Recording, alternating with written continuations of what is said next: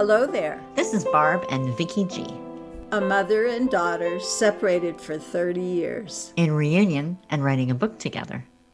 Welcome to our podcast, Stronger in the Broken Places. Imagine sharing your deepest secrets. Every week with your closest relative. Messy? Yeah. Life-changing? Most definitely.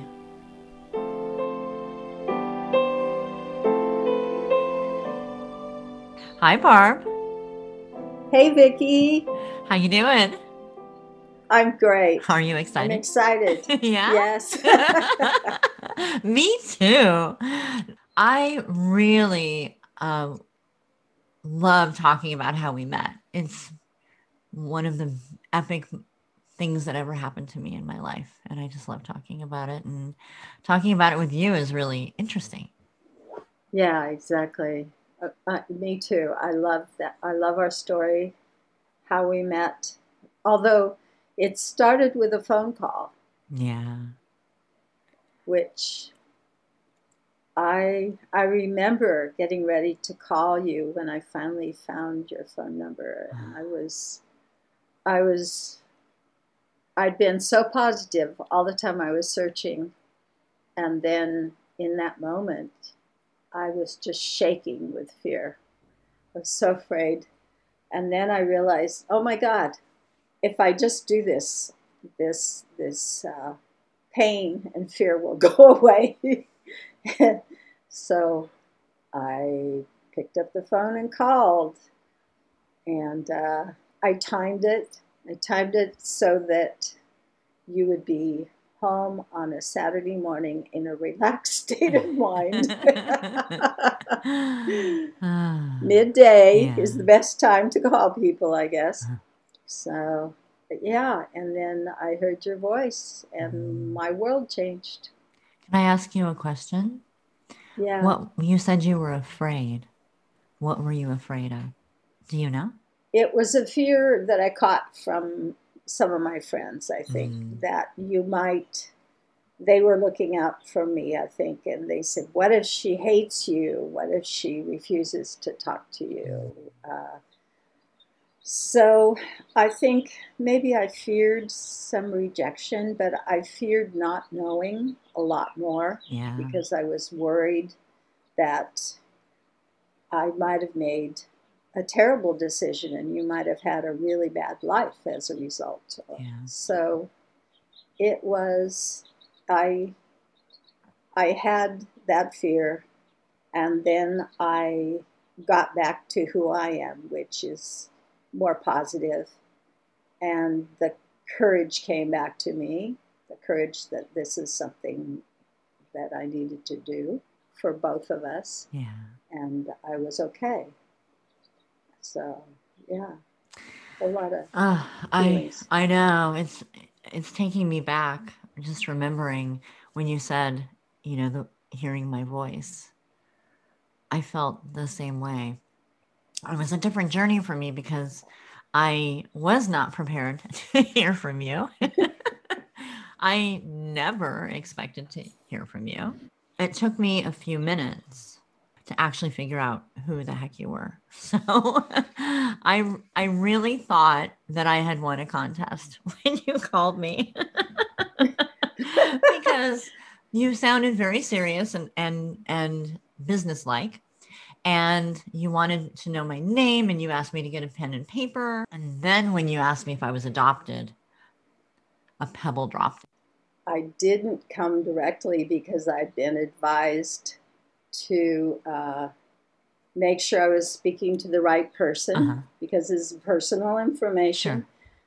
And also that you might hang up and then regret it later and just said later you want to talk to me. So that's why I was told to have you write down my number in case we got disconnected. Yes, right. Keeping it all impersonal. That was it. But then it got serious. Are you adopted? Were you born on this date? Then I knew. Then I could say, I think I'm your birth mother. Yes. And I still feel connected to that moment. I can, sitting here right now, I can still remember exactly how I sat there and heard your voice through the phone. And it all just started to like, it was like something felt so profound in that moment. It may sound horrible to compare it to a trauma, but it almost felt traumatic too. I don't know why. And then I felt this compassion for you because your voice cracked. And then I realized how huge that was for you to have the courage to call me. It just opened me up completely. And then I felt connected to you instead of feeling like I had to protect myself from you. Yeah. At least a little bit. Wow. Yeah. Yeah, that vulnerability. It reminds us that we're human. Yeah, because you've been so, do this, do that. Okay. But I think I'm really glad that your voice cracked in that moment. I think it was really, it helped me see that you were a human being instead of this anonymous woman that I thought I would never meet, that I sort of somewhat vilified my whole life too. Yeah. Yeah, just saying, I didn't know how hard it would be to say those words, that saying those words would unlock all these feelings from me and bring me almost to tears. Yeah. I remember I was visibly shaking though. And I had to like hold my arm to keep the phone from shaking. Wow. But then, but when I asked, do you want to talk to me after I identified myself? And you said, oh, yes. And I was so glad that it was like you were so sleepy and mellow, because I think everything I said, you say, oh, wow, or oh, yeah. It's like you were probably half asleep. No, or maybe you're just overwhelmed. I was wide awake. Okay. I think I was just in like this dream world of like that feeling of like, what is happening? It was hard to stay tethered to reality. So I probably sounded high, but I was completely sober. I hadn't even had coffee yet. No, I wasn't tired, I wasn't sleepy because the shock of it drove all weariness from my body. No, I think I was just in like another place. I had this feeling in my head, like that, that when you hear your own thoughts kind of while something else is happening. I'm like, I left like you and me talking, and I went into this other part of my brain. I'm like, what's happening? I don't know. And I was like, pull yourself together, woman. And I actually kind of coached myself back into the moment, because I was sort of freaking out. But it really did feel, and it still feels that way. It feels like there is my life before you contacted me, and there is my life after. And it is a line in the sand, deep and wide. Yeah. For me. Yeah, I feel that. I feel the same way. It was a big deal for me to plunged me back in time. All the feelings of shame and not good enough, and that I had successfully, I thought, buried for 30 years, 25 years. I don't think about this. I'm fine with it. I did the right thing. Yeah. So. Well, isn't that what society tells you you're supposed to do? Like just walk away and don't look back, right?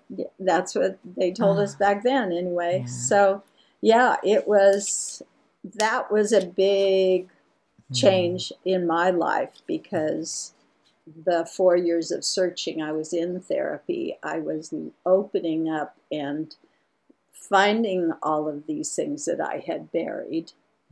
And so it made it possible for me to be vulnerable with you, and possible for me to be patient with you when you were coming to terms with being reunited.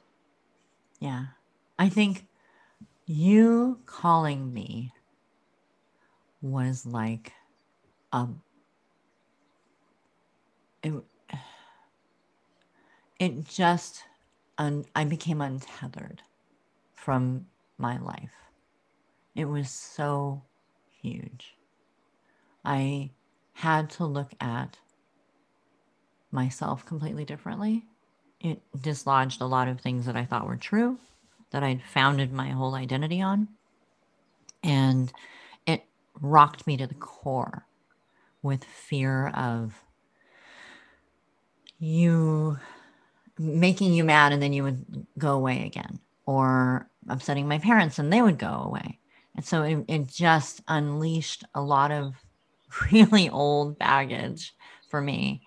I had been through therapy to work on a lot of my issues at that point with self-esteem and especially related to my cleft lip and palate.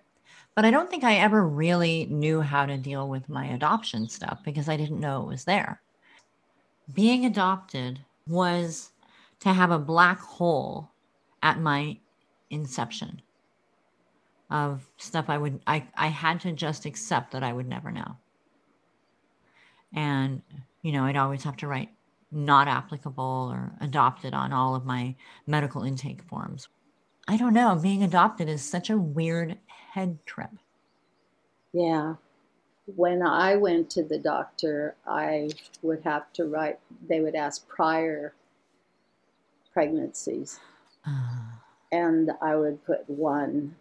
And also, when I was around other women who had children, and they would talk about their children, and I just had to I kept my mouth shut because I was not allowed to speak. I didn't have a right to speak as a mother because I hadn't raised a child. I gave one up for adoption, but that doesn't make a mother. So I would silently sit there, maybe similarly in feeling to when you had to write adopted when they'd ask for information. Wow. I remember asking my mom one time, do you think my birth mother thinks of me on my birthday? And she gave me a hug and she said, of course, honey, of course she thinks of you on your birthday. She probably thinks about you a lot and wonders if you're okay. And how could she not think of you on your birthday? And it was such a loving thing for her to say. I feel really grateful for that. Yeah.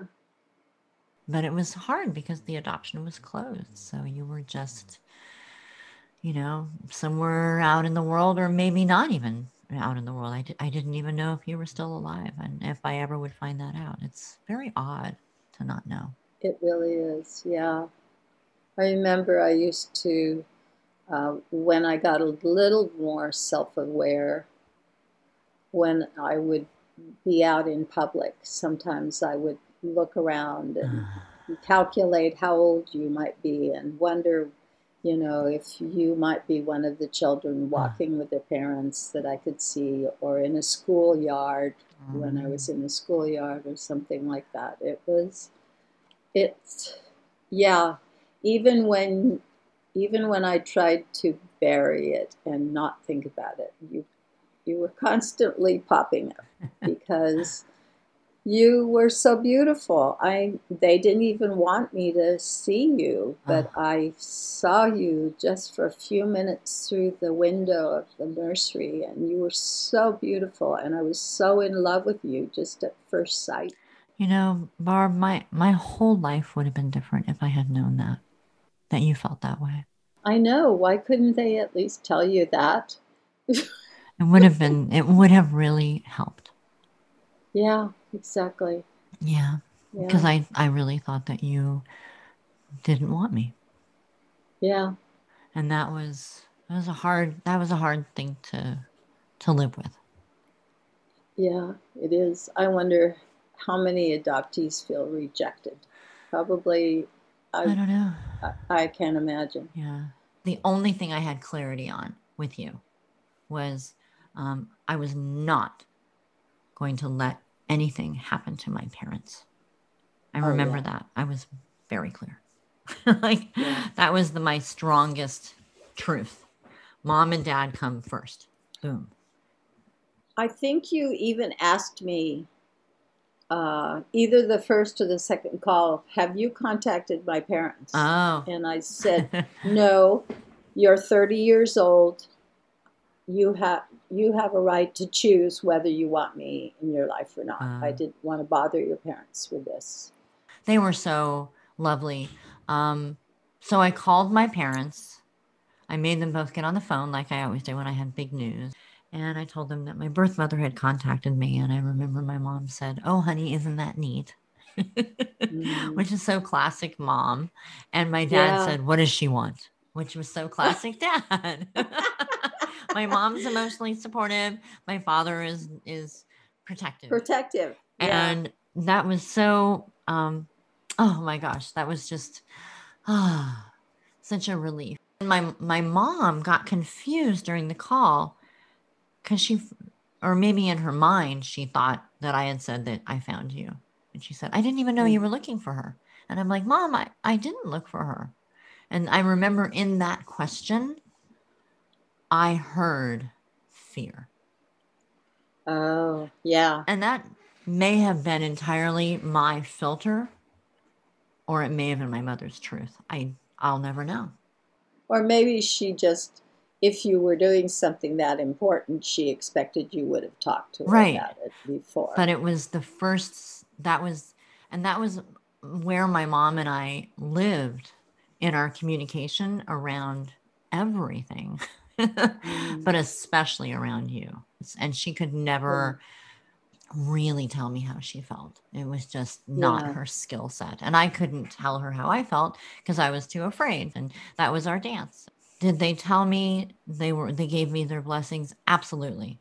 Were my mom and I ever able to have a really healthy conversation about you? No.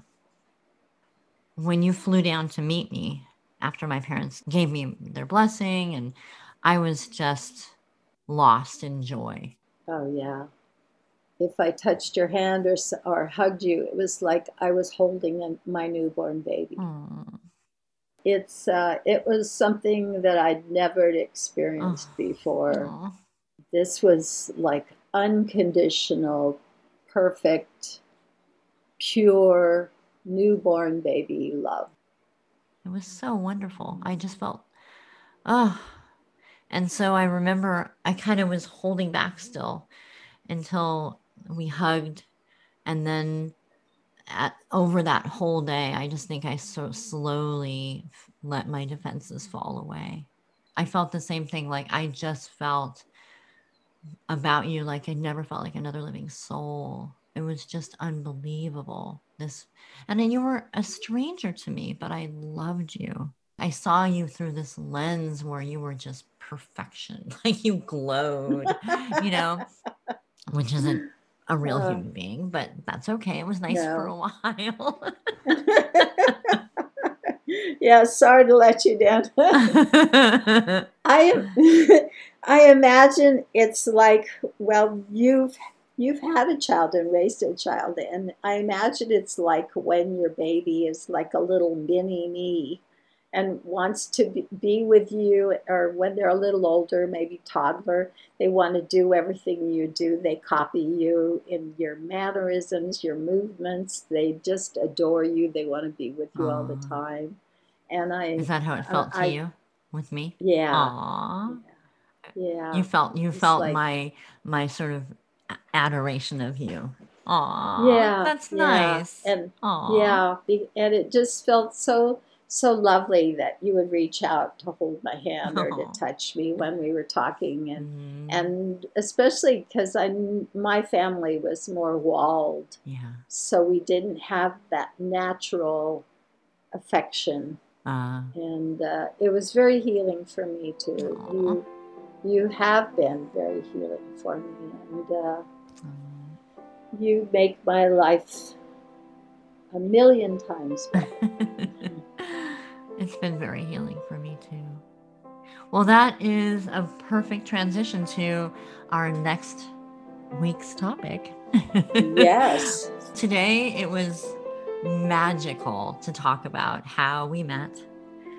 Thank you. It's just wow. Thank you. And next week we're going to talk about how it's going. Bye, everybody. Bye.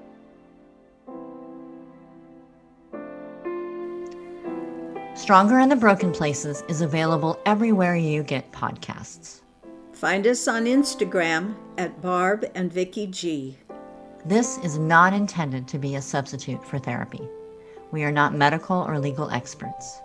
We share our journey only to entertain and inform. Remember to listen to each other. And be kind.